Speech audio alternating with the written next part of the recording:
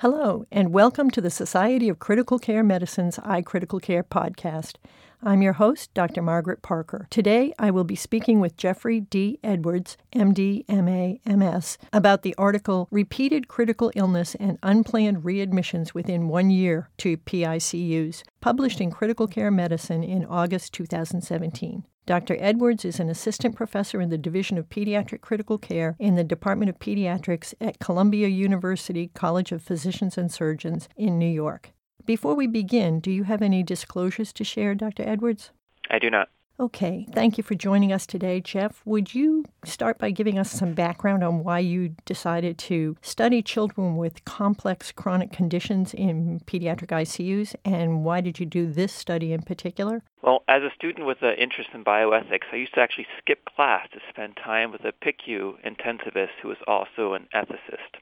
And in the PICU, it was very apparent that many of the patients were children with severe chronic conditions that would not resolve during the PICU stay. Later on, as a student resident, I knew I wanted to be an intensivist and enjoyed taking care of these children in particular and their remarkable families. Later on, as a fellow, it was evident that while I did not follow these children longitudinally, many of them kept coming back to the PICU for planned and unplanned reasons. So it was apparent to me early on that it seemed that it was that for the present and future of pediatric critical care medicine is intertwined with a growing population of children with complex chronic conditions. Thus, my research focus now is on how critical illness impacts these medically complex children and how these children impact critical care services. The impetus for this particular study stems from the experience of PICU caregivers at tertiary hospitals who regularly and repeatedly care for these children, and also for the experience of these children who repeatedly come back to the PICU and their families. However, there was no real data out there to illustrate what we were seeing and experiencing every day. So what did you do in this study? So the study was a multi-institutional retrospective cohort analysis of North American PICU patients discharged between 2009 and 2010. And we were looking at their unplanned PICU readmissions within 1 year of their indexed PICU discharge. The indexed discharge meaning the first one we had in our data set. So this included readmissions during the same or different hospitalization, but it was only to the same PICU. We actually had a multitude of patient-level characteristics that we could explore, and that included things, demographic characteristics such as gender, age, clinical ones, including their specific diagnoses, index admission variables, whether they were planned, unplanned, perioperative or not, trauma or not, and so on, and discharge variables such as where they went right after their ICU stay, when they were discharged, like their month and date, and how long the length of stay was. And we actually were lucky enough to have a few institutional characteristics, and this included number of licensed PICU beds, whether or not there was a separate intermediate care unit, whether there was a fellowship associated with the PICU, and so on.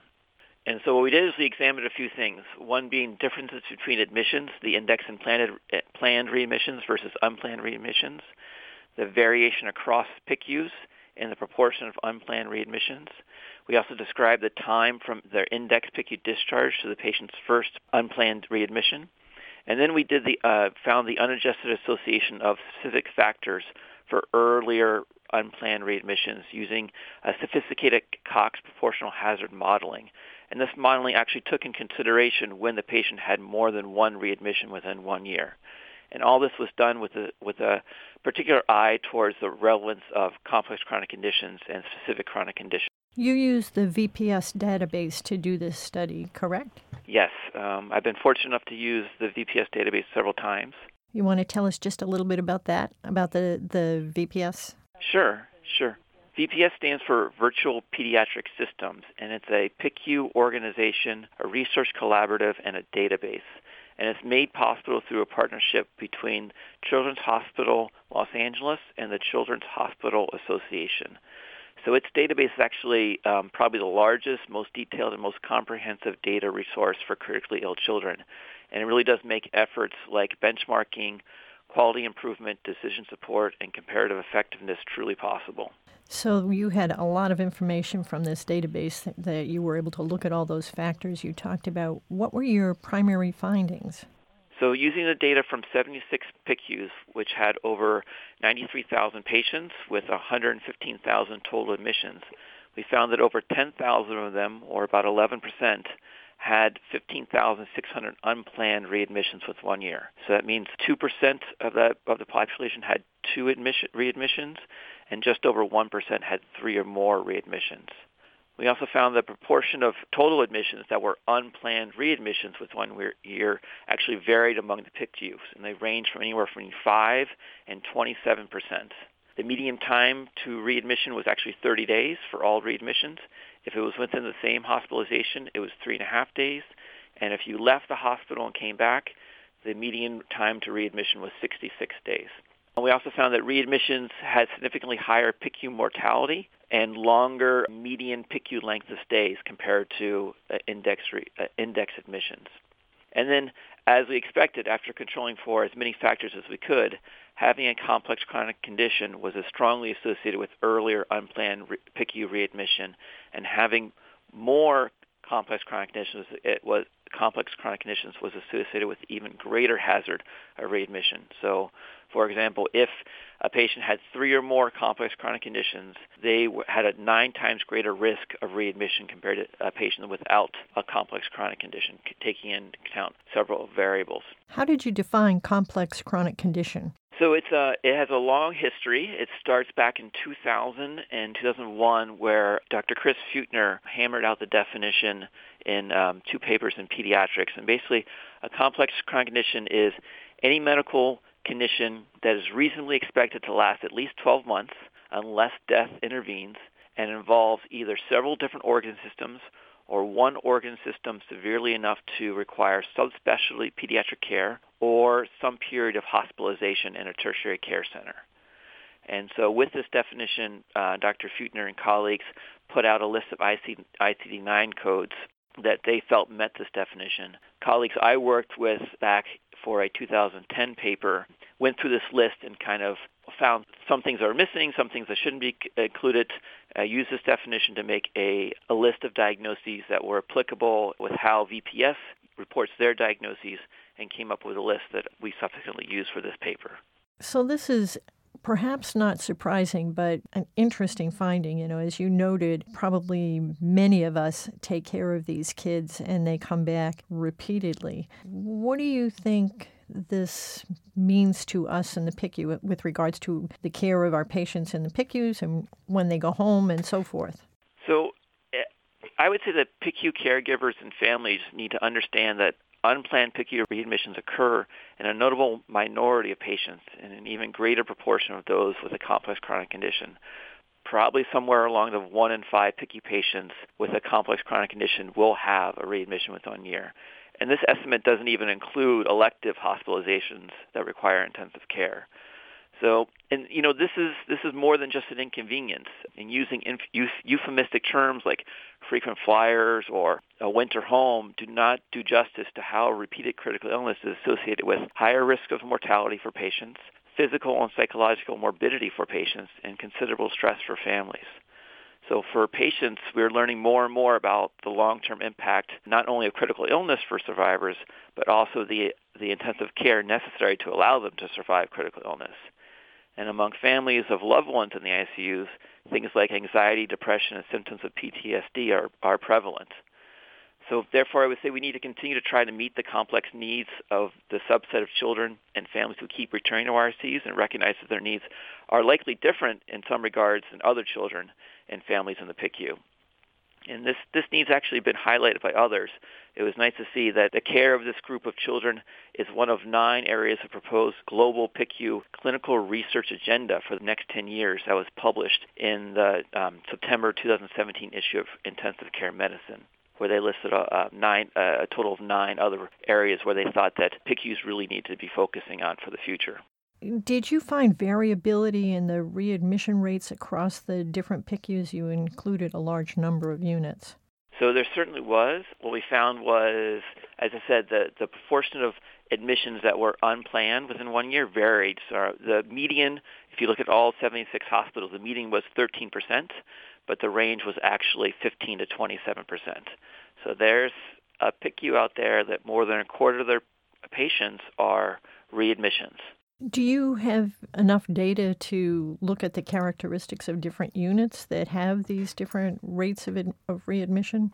We had a few institutional variables to look at, and what we found with that is having things like a presence of a PICU fellowship was not associated with a risk of readmission. Having intermediate care unit was not associated with early readmission. But, number of PICU beds and number of pediatric beds in the hospital did have some association. So compared to smaller units, smaller hospitals, hospitals with larger number of pediatric beds had increased risk of their patients coming back with an unplanned readmission. But on the other hand, having more ICU beds was actually associated with a lower risk compared to having fewer ICU beds. So other than that, VPS does not allow us to kind of look any deeper than that. They are very strict about not having their sites identified. So we can't tell by region or anything like that for particular sites. What are the limitations to your study? So there were three major limitations. So first, we could not identify readmissions. We could only identify readmissions to the same VPS PICU.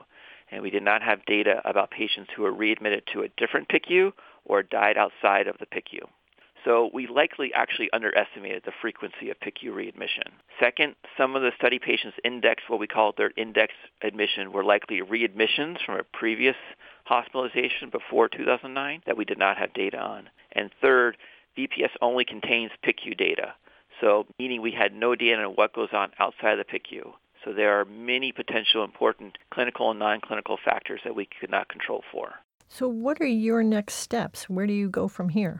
I would say that a few things. While we should be striving to minimize the critical illness and unplanned PICU readmissions, I think there needs to be an acceptance and understanding that the PICU really is a locus of care for many of these children.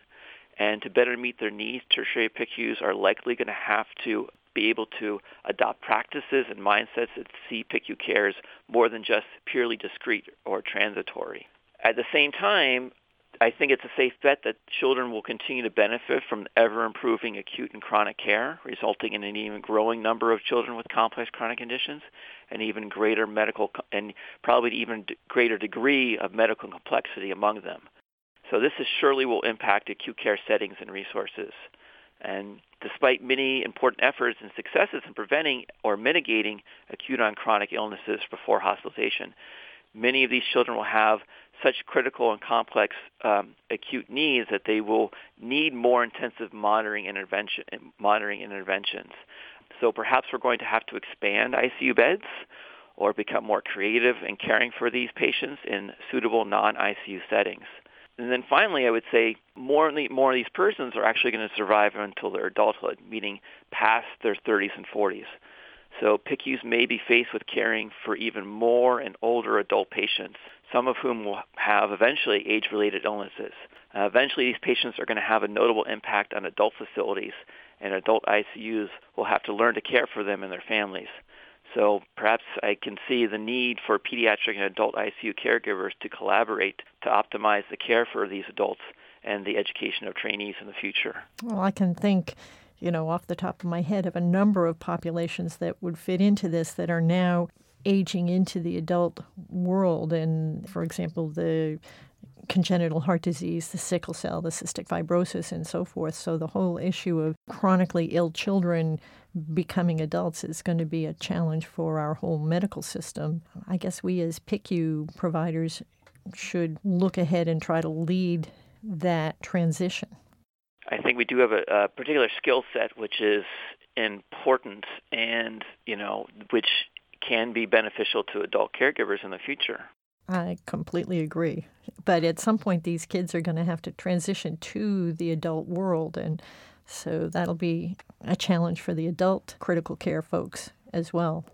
Do you have any final comments you'd like to make?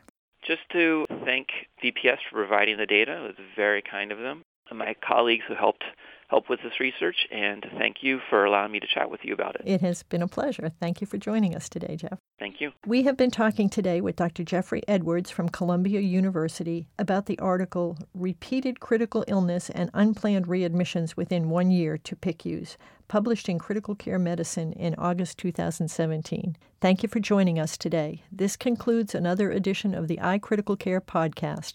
please check out our website at www.sccm.org/iCriticalCare for more information. For the iCritical Care podcast, I'm Dr. Margaret Parker. Attend the 47th Critical Care Congress to be held February 25th to 28th, 2018 in San Antonio, Texas, USA. The Society's Congress is the largest multi-professional critical care event of the year and features innovative learning experiences that encompass the full range of developments in critical care. Register at www.sccm.org/congress. Margaret Parker, MD, MCCM. Dr. Margaret Parker is Professor of Pediatrics at Stony Brook University in New York and is the Director of the Pediatric Intensive Care Unit at Stony Brook Children's Hospital. A former president of the Society of Critical Care Medicine, Dr. Parker is involved in quality improvement and standardization of care in the pediatric ICU, as well as resident education. Her clinical interests include sepsis and septic shock in children. The iCritical Care podcast is copyrighted material and all rights are reserved. Statements of fact and opinion expressed in this podcast are those of authors and participants and do not imply an opinion on the part of the Society of Critical Care Medicine or its officers or members. To contact the editorial staff of the iCritical Care podcast with questions, comments, or ideas, please email criticalcare@sccm.org or info@sccm.org.